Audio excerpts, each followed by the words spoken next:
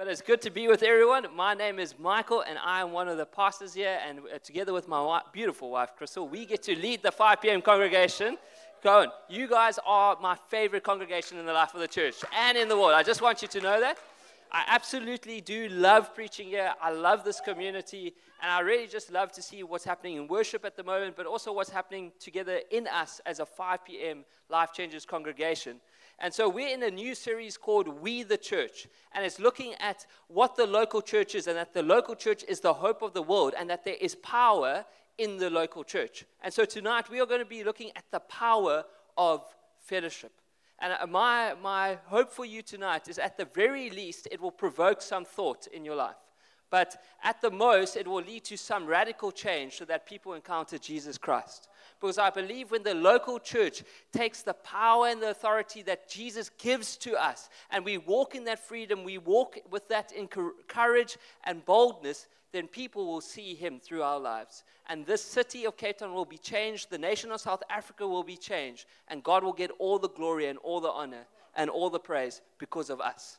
So I'm going to pray for us, and then we're going to get stuck into some scripture tonight. So Lord, we just thank you that you are here. We even just thank you for the time of worship together, Lord. That we get to do that as a community. That it's a privilege, Lord. That you have placed each and every person here for a purpose, that you have chosen them, that you have called them. It's not by some random act that they are here tonight, Lord. So I pray that you will pour out your Spirit in this place, Lord. That we will know that we are your church, that we are called by you, we are chosen by you, that you have a plan and a purpose for our lives, Lord.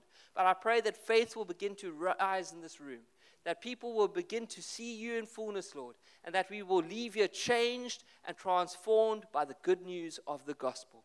We pray this in your mighty name. Amen and amen. So if I ask you, what first comes to mind when I say the word church? Just take a few moments. You don't need a shout out. Maybe for some it's worship. Maybe for others it's gathering together and having a good cup of coffee. Maybe for some others it's 2 hours of preaching and a lot of boredom. Maybe for others it's that place where you just really did not want to go when you were younger. For me, I actually have quite a long journey in the church. And I was first invited when I was around 10 years old to church. And I was invited by 2 friends. Why? Because they got a free fizz pop if they brought a friend. Christian bribery at its finest. Amen, Jesus. It worked. I am the product. But I was invited to a kids' church on a Friday night, and I absolutely loved it. I was the terror of kids' church. I was the kid that the leaders would have meetings about after kids' church on a Friday night. But I got stuck in, and I absolutely loved it. And then I was in that church for around 10 years, and then eventually a friend of mine invited me to another church, which was a smaller church. It was around 80 people. The average age was also 80 in the room. But it was an amazing community who loved Jesus, who wanted to see his miracles and signs and wonders come. And it was just an amazing community of fellowship and friendship, and I was loved in that place. And then fast forward a couple of years, not really in church anymore, not walking with God, but then get invited by a friend to this very church and to the PM congregation. And he called me up not 1, not 2, not 3, but 5 times that I have to come to church. And his 2 selling points were this. There are young adults, because by previous church there were no young adults, and there are girls. Christian bribery at its finest. I am the product of that again. Not a great selling point, but the power of an invite was radical in my life, because it took someone who cared so much about me and my eternal salvation. No matter where I was in my journey, they saw power and potential in the local church and invited me into this space.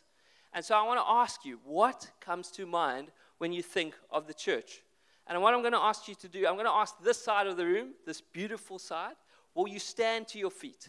Yep, you stand to your feet. Great, you're doing so well already. Now turn to that side. Turn to that side and have a good look at them. What do you observe? That's the question. You don't need a shout out. Just make some mental notes right now. What do you observe? Okay. People good? Just take a moment and think of it. Don't shout out. We're going to come back to this later. Take a good look at the room. Take a good look at all the spaces, all the people. Make some mental notes about what you observe. Okay, you're doing a fantastic job. You may now take your seats. Come on. Okay, I'm going to ask this side of the room. Stand to your feet. You're going to do the same thing. Take a look at this gorgeous group of people. Make some mental notes. Henry's looking at the ceiling. He's getting a little bit confused, but it's okay. This is community. Make a mental note. What do you see? You may now take your seats. See, one thing that I observe is that all of you are sitting in rows. Now, if you go to 99% of Western churches, you will find that we set chairs out in rows, and maybe people come, they come to church on a Sunday, they listen to hopefully only 30 minutes of someone preaching the word, and we sing a couple of worship songs, have a cup of coffee, and then we go home to do it again the next week. And there's this model of church nowadays where church is like a fuel stop. You come in to get just a little top up so that you can go out in the week, so that you can be full of faith as you go out on the Monday morning, having to slog in work, having to get through all the pressures of life, having to get kids ready for school, and you come for a top up to hear the word, to receive in worship, and to gather together with fellow believers. And I think that's not a wrong model of church, but I think that's a poor version of what the local church could be. Church is not just a fuel stop on a Sunday. There's something much more powerful in the local church. Mark says it like this. He says, much of the Western church is operating on the kinetic forward motion of previous moves of God, lounging on a platform built by the service and ministry of past and passing generations. However, the fuel tank is approaching empty. When we look at the Bible presents a different picture of what the church could be. See, the local church in the Bible means the called out ones, the ones chosen by God, the ones that have received new life through Jesus Christ and who are walking in that new life together as believers, being a sign and a wonder to a world in desperate need of hope, freedom, and joy. That's what it means to be the local church. And in Acts 2, we're going to get to some scripture on the screen behind me now. It gives us a picture of the potential of the local church. This isn't a prescription of the local church must be, but it's a picture of the potential and power of what the local church could be. And so we're going to look in Acts 2, verse 42 to 47, and it's on the screen behind me. It says this: they devoted themselves to the apostles' teaching and to fellowship, to the breaking of bread and to prayer. Everyone was filled with awe at the many wonders and signs performed by the apostles. All the believers were together and had everything in common. They sold property and possessions and gave to anyone who had need. Every day they continued to meet together in the temple courts. They broke bread in their homes and ate together with glad and sincere hearts, praising God and enjoying the favor of all the people. And the Lord added to their number daily those who were being saved. Two things to notice off the bat: they gathered together. The local church is a group of believers who gather together, and they gather together first in the temple courts, very much like we do on a Sunday. They would have heard the word preached. They would have gathered together. They would have praised and worshipped God. But then there's also another picture of the local church, which is here. They gathered together in each other's homes. And it wasn't just like a once-off occurrence or maybe once every 6 weeks when they had time in their calendar and then when they could move a couple of things around. No, they gathered together in each other's homes daily. Why? Because people were being added to their number daily and being saved. Why? Because people had encountered the good news of Jesus Christ, that there's a Messiah who had come, a Messiah who could bring dead people to life. They had encountered His goodness, encountered the Holy Spirit, and then people were being added daily to the church, and they gathered together, they fellowshiped together, they prayed for one another, they sold all their possessions for other people who had need, and they did this daily. This isn't a once-off occurrence or a fuel stop on a Sunday. This is a picture of what the fellowship of the local church could be. And so this is a picture of believers who are closely and intimately involved in one another's lives for the glory of Jesus Christ. We're not just here to attend church on a Sunday, Life Changes PM. We are here to be intimately involved with one another. Why? Because it glorifies Jesus Christ. We are here to support one another and pray for one another and sharpen one another. Old, rich, poor, white, black. No matter what your demographic or social status is, we are called to gather together. Why? Because we are the church and the body of Jesus Christ. And you are chosen and called. And He has a plan and a purpose for your life tonight. And so that word devote, we don't maybe have a good word for it in modern English. That word devote in our days means like a once-off occurrence that we make a decision about. It's like Apple iTunes. We scroll through it, we click yes, we don't read the terms and conditions, and then they could repossess our house at one day because we don't know what we said. That's not what the word devote means in the Bible here. Devote means to continually pay attention to attend to constantly. It's not a once-off occurrence. It's something that you have to do time and time and time again. That you devote yourself today, and you devote yourself tomorrow, and you devote yourself the next day. And no one can do that for you. It is your act to do. You need to pay close attention to it. You need to do it continually and constantly. And so what did they do? There was a devotion and a commitment to community. Not once every 3 weeks, not once every 6 weeks, a daily commitment to fellowship together. Why? For the glory of Jesus Christ. It wasn't a principle. It wasn't because the scripture said they had to. No, they had encountered the power of Jesus Christ, and therefore they wanted to show the world what the potential of the local church could be. And so it's a devotion. It's a continual commitment. But the thing is here is that we can be in a community, but not in fellowship with one another or with God. We can be in a community. We can say we attend Life Changers Church, and we'll see you on Easter and in Christmas. That's okay. But that doesn't mean that we're in fellowship with one another, that we know what's going in one another's lives, that we are praying for one another, that we are supporting one another. And that doesn't even mean that we're in fellowship with God. Because we can come to church on a Sunday, but we can be far from Him, and our hearts can be hard, and because of circumstances and our experiences and our life.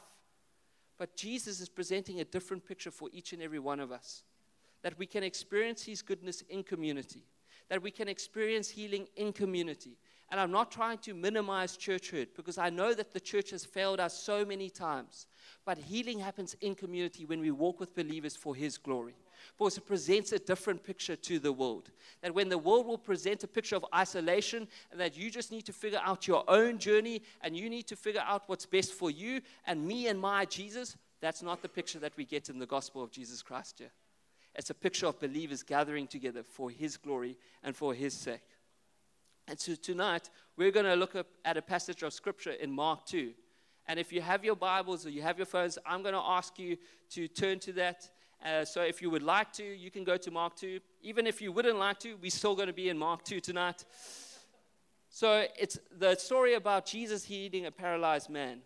And so I'm going to read for us. It will be on the screen behind me.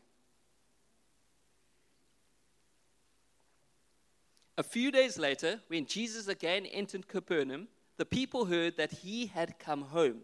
They gathered in such large numbers that there was no room left, not even outside the door, and He preached the word to them. Some men came, bringing to Him a paralyzed man, carried by 4 of them. Since they could not get to Jesus because of the crowd, they made an opening in the roof above Jesus by digging through it, and then lowered the mat the man was lying on. A few things for the first part of the story. Along came 4 loyal friends, and they were carrying this man on a mat. Now this man was paralyzed. And in those days, if a person was paralyzed in the first century, they believed that you were probably paralyzed because you were cursed. That this affliction that you were facing must be because of a curse. And so there's 2 reasons why you could be cursed. Either you are cursed because of something you had done, or you were cursed because of something that your parents or previous generations had done, that there was sin being passed down the generational bloodline. And so there's 2 reasons there, but one thing that we need to know is that no one would have befriended a cursed man. You did not want to be seen near anyone who was cursed, because that curse could affect your life. You didn't want to fraternize with them. You didn't want to be close to them. You did not want to be intimately involved in their life. But we see a different picture here, that 4 people chose to carry this cursed man into a crowded room to get to Jesus Christ. And so we need to realize the gravity of the situation, that this man would have slept on his mat. And this isn't like a comfy bed from Sealy Posturepedic that we get at Bed and Beyond. No, this is just an ordinary reed mat. And not only would he have slept on it, he would have lived on this mat. His whole existence would have been this mat. And he wouldn't have been able to help himself for anything. He wouldn't have had gone to the bathroom by himself. He wouldn't have been able to change himself. He wouldn't have been able to do anything by himself. And he depended on the coins of passers-by just to get through life. And so this man was in a broken situation. He was in desperate need. And so the mat really is a picture. And I'm going to ask you, what is your greatest area of need in your life? What is your greatest area of brokenness? For this man, it was his paralysis. He wasn't able to use his legs. And so the man lay on his mat, and he lived on his mat, and he couldn't do anything by himself. But these 4 friends had compassion on him. And I think that's a picture here of what the local church could be. That we're not just here to do life with one another and just pass each other by. We're here to have compassion on one another. And that looks like coming alongside one another and taking a corner of each other's mat and loving one another and caring one another and doing whatever possible for one another. Why? Because that's the picture that Jesus presents here. And so when they hear that Jesus, the miracle worker, is in town, they do anything in their means to get to him. When they hear that Jesus, the person who can heal people, the person who can raise people from the dead, is in town, they need to get their friend to that man. Why? Because they have compassion on him and they want to see their friend healed. They want to see their friend leading a whole and restored and healthy life. And they know that this man, Jesus, can provide that. And so they do whatever possible. They walk 4 kilometers. This wasn't just a stop around the corner, Life Changes. They walked 4 kilometers to get this man to the house. And then this home wasn't like normal homes that we have today. This home was a tiny home which could only fit around 50 people at max capacity. It was 2 rooms, but we hear that there was a crowd and no one could get into the house to get to Jesus. Why? Because people wanted to see what he had to offer. And so what did this group of friends do? Did they go home and say, well, we're going to try next week. Sorry, tickets were sold out, bud. You're just going to have to lay there a little bit longer. I don't think you're going anywhere anyway, so it's fine. No. Did they pray for him? Okay, well, you know what? We can't get to Jesus, so let's just pray together, and I'm sure it's going to be okay. We've prayed together for 100 times now, and so let's try and believe that something's going to change. No. They did something different. They realized that they needed to get to Jesus, and at all expense to themselves, they scaled the wall of the home. And then they dug through this roof. Now, this isn't a normal roof. In those days, it was around 1/2 meter deep, and it had branches and leaves packed, and it was packed tightly together with mud, so that it would form a surface that anyone could walk on top of it, and they would often lay out things on top of their roofs. And so this was a 1/2 meter thick roof. And so to dig through that, they didn't have jackhammers or drills or anything of the like. They had to dig through that with their hands. And their hands would have been bloody and their hands would have been sore, but they dug through this 1/2 meter deep roof. Why? Because they needed to get their friend to Jesus Christ. And so just imagine you're hearing the word preached. You're coming to church, and then all of a sudden you just hear this rumbling above you. You're not too sure what's going on, but it's definitely an interruption. And you're already having to deal with the person singing off pitch behind you, and now you're hearing something from the roof. I do not want to be in this church. And then all of a sudden, a screw lands in your coffee cup. The coffee was already bitter. They got your name wrong at the coffee station. Now a screw's in the coffee cup.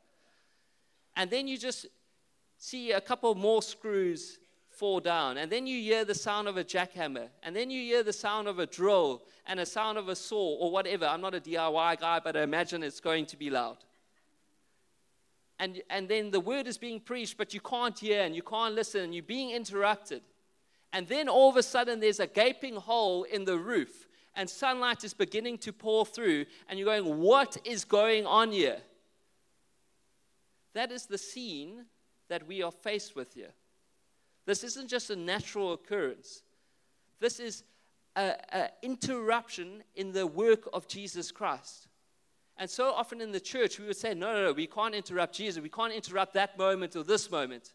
No, but they would have done anything possible to get their friends to Jesus Christ in that moment. And I want to say, will we be a church who carries each other's mats?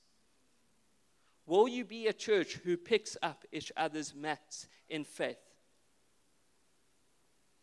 So my first question tonight is, who is carrying your mat? Now, like I said, the mat represents the thing that you most struggle with. It is a picture of our greatest area of need. And for some, maybe your mat is fear and anxiety. Maybe it's your financial situation. Maybe it's your marriage that you're just needing some hope in, that you've been slogging away for years and that the joy has gone.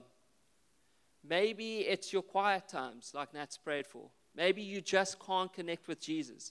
See, we each have a mat. We come in with past, we come in with burdens, we come in with a story. And that's okay. That's the picture of the local church.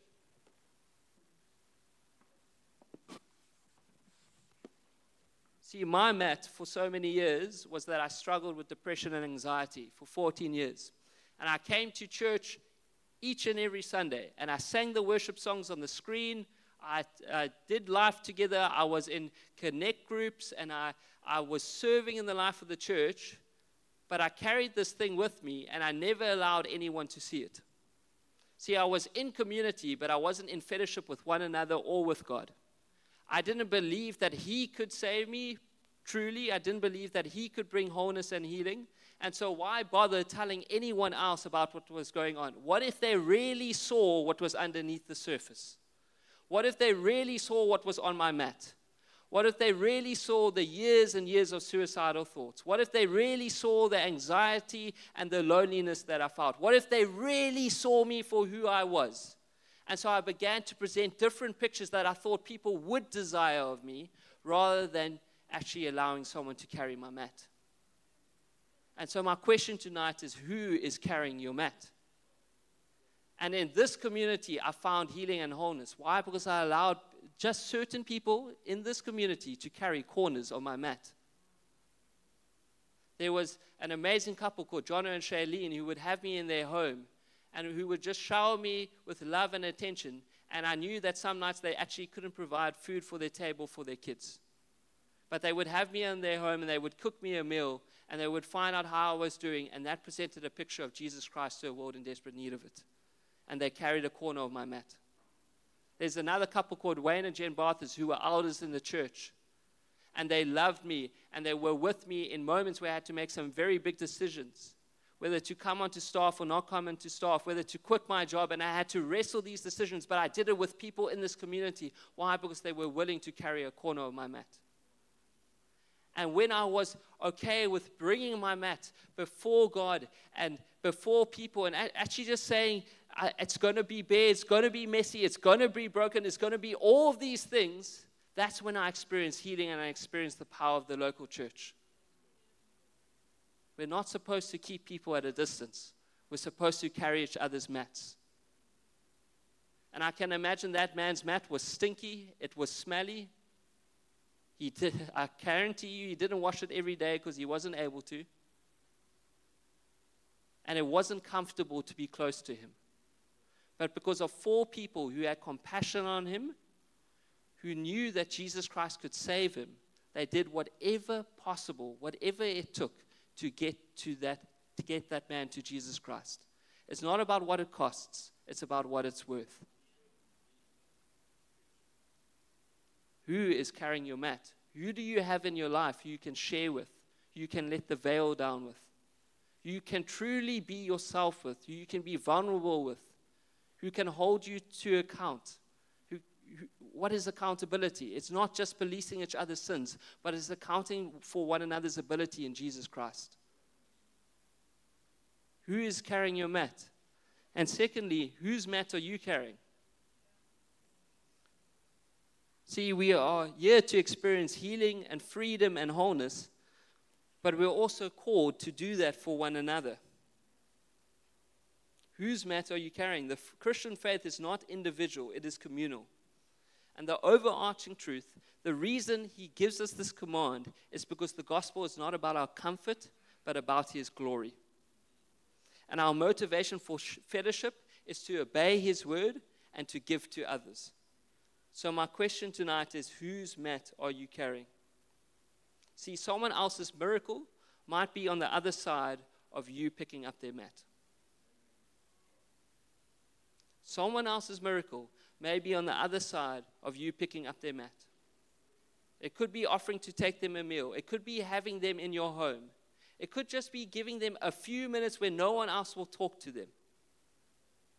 It could be offering them assistance or whatever it may be. And it may not even be just people from this local community, because we are supposed to be a sign and a wonder to the world.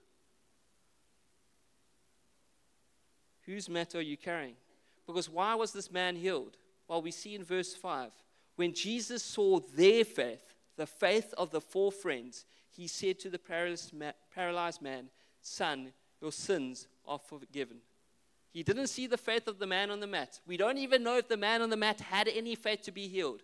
He saw the faith of the 4 people around him. There's something that's special that happens when there's faith in the room of fellow believers in Jesus Christ to remind us of our identity in Jesus Christ, to remind us that we have a plan and a purpose for our lives, to remind us that he has called us to something greater, and there's healing, and there's freedom, and there's joy on offer, but we need to be together to point us towards Jesus Christ each and every day. And I know that there's points in my life where I've been at my lowest moments, and where I've just wanted to get back on my mat, and where I'm carrying this mat in community, and where I'm just carrying these burdens by myself. But then when others have come around me, and when they have offered to pick up a corner of my mat, I found healing and I found freedom. We can't carry our mats alone, Life Changers Church. Whose mat are you carrying? I appreciate that, Wayne, and I believe that. Hedenskog says this: walking with a friend in the dark is better than walking alone in the light. We will all need someone at some point to pick up our mats. And thirdly, take your mat to Jesus. These 4 friends had such a burden to get to Jesus Christ that they were willing to risk everything.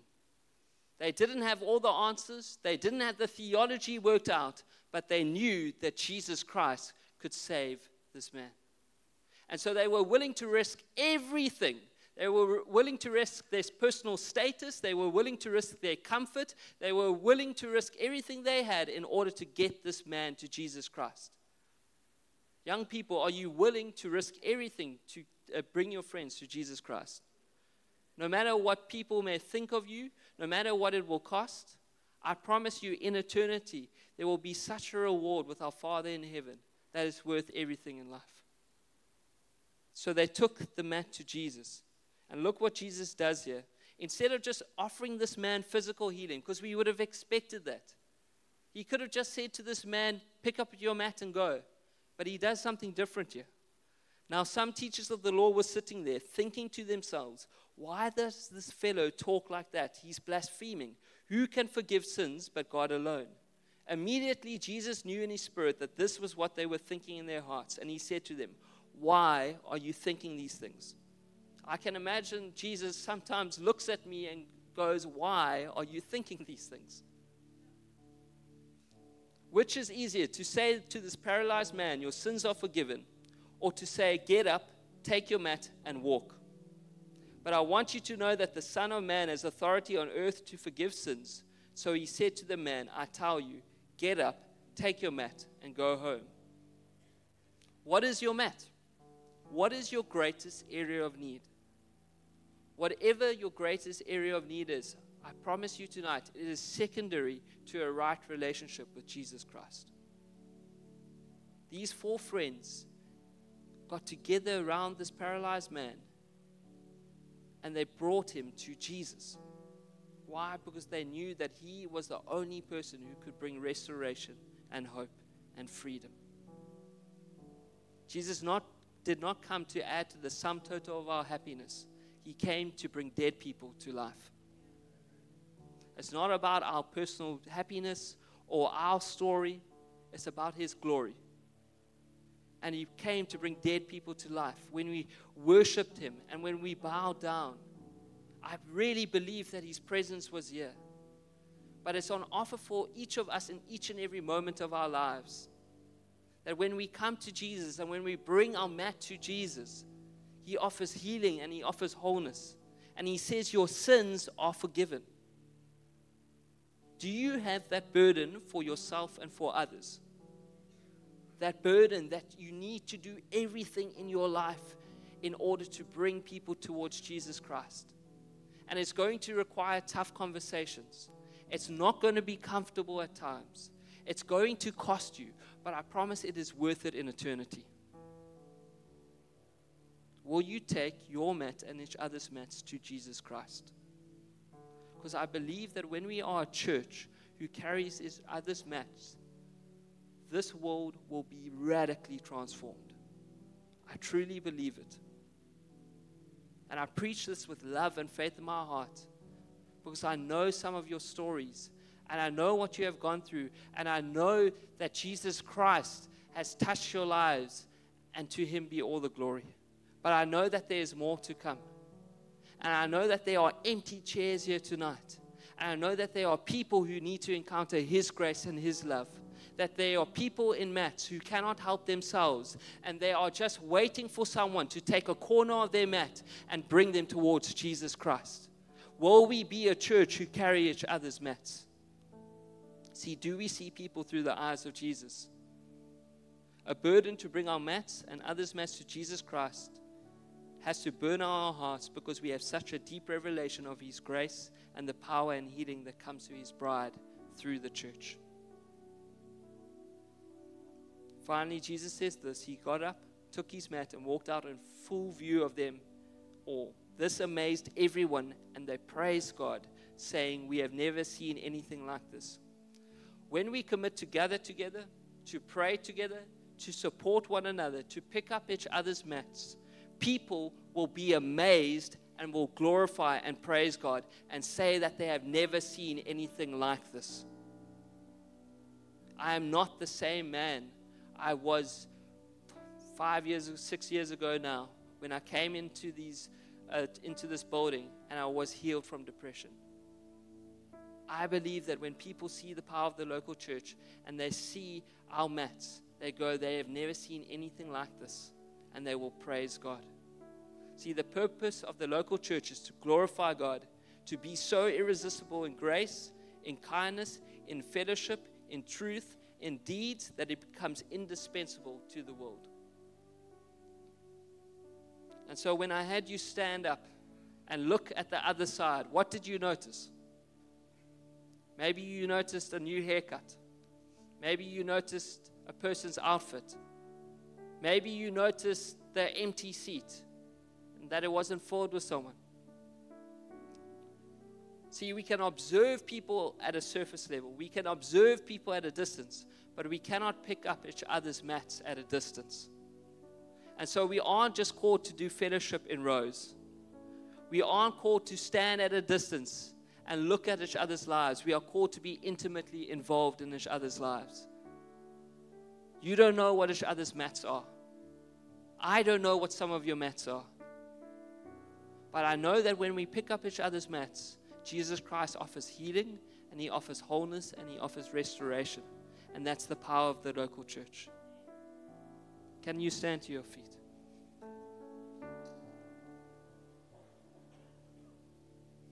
When we do life together, lost people become found, found people grow, lonely people find family, hurting people find healing, apathetic people find purpose, cities find hope, and the kingdom of God comes from heaven to earth. I want the city to find hope. And so 3 responses. Get connected, firstly. If you are not in a life group or a serving team, get connected tonight. Go to the next steps desk after the service and sign up. This isn't just to have more people doing things in the life of the church. I promise you, healing and wholeness is found when we do life in community and when we have brothers and sisters around us to support us and point each other towards Jesus Christ. And when we get to serve one another, it is a picture of Jesus to the world, because the Son of Man did not come to be served but to serve. And we are showing the world something different. And so if you aren't serving tonight, if you aren't in a life group and you don't have people to pray with you, if you don't have people to come alongside of you, I promise you, you need people to pick up your mat. Get connected. Come to men's camp. All the men in the room. There is no reason why you should not be there. If it's financial, come speak to me after the service and we'll sort something out for you. We are creating moments to gather together, to fellowship with one another. But it doesn't just stay there once every 6 weeks. It needs to be in and through our lives each and every day, each and every moment. Will we break bread together? Will we have each other in each other's homes? Will we pray for one another and truly pray for one another? Not just say we pray for you and then go by your day. Will we pray for one another and contend for one another with healing and faith in our hearts? So get connected. The second thing is stay connected. See, Jesus took a group of believers, a group of disciples who didn't even believe at that moment. 12 men from different aspects of life, and they would have, let's just say they spent 12 hours a day with Jesus Christ, walking with him for 3 years, becoming more like him, because that is the hope of my heart, is that we become more like Jesus Christ. But over 3 years, 12 hours a day, they would have spent around 12,000 hours with Jesus, becoming more like him, being challenged by one another. 12,000 hours. And sometimes we think that a 2-hour moment on a Sunday is enough. Stay connected to his word. Stay connected in his presence. Stay connected with fellow believers to point you towards him. And then thirdly is, who are you inviting? When you looked at each other, there were empty seats. Who are you inviting to experience healing? There are people on mats who need healing and wholeness, and they are waiting for an invite, just as I was invited.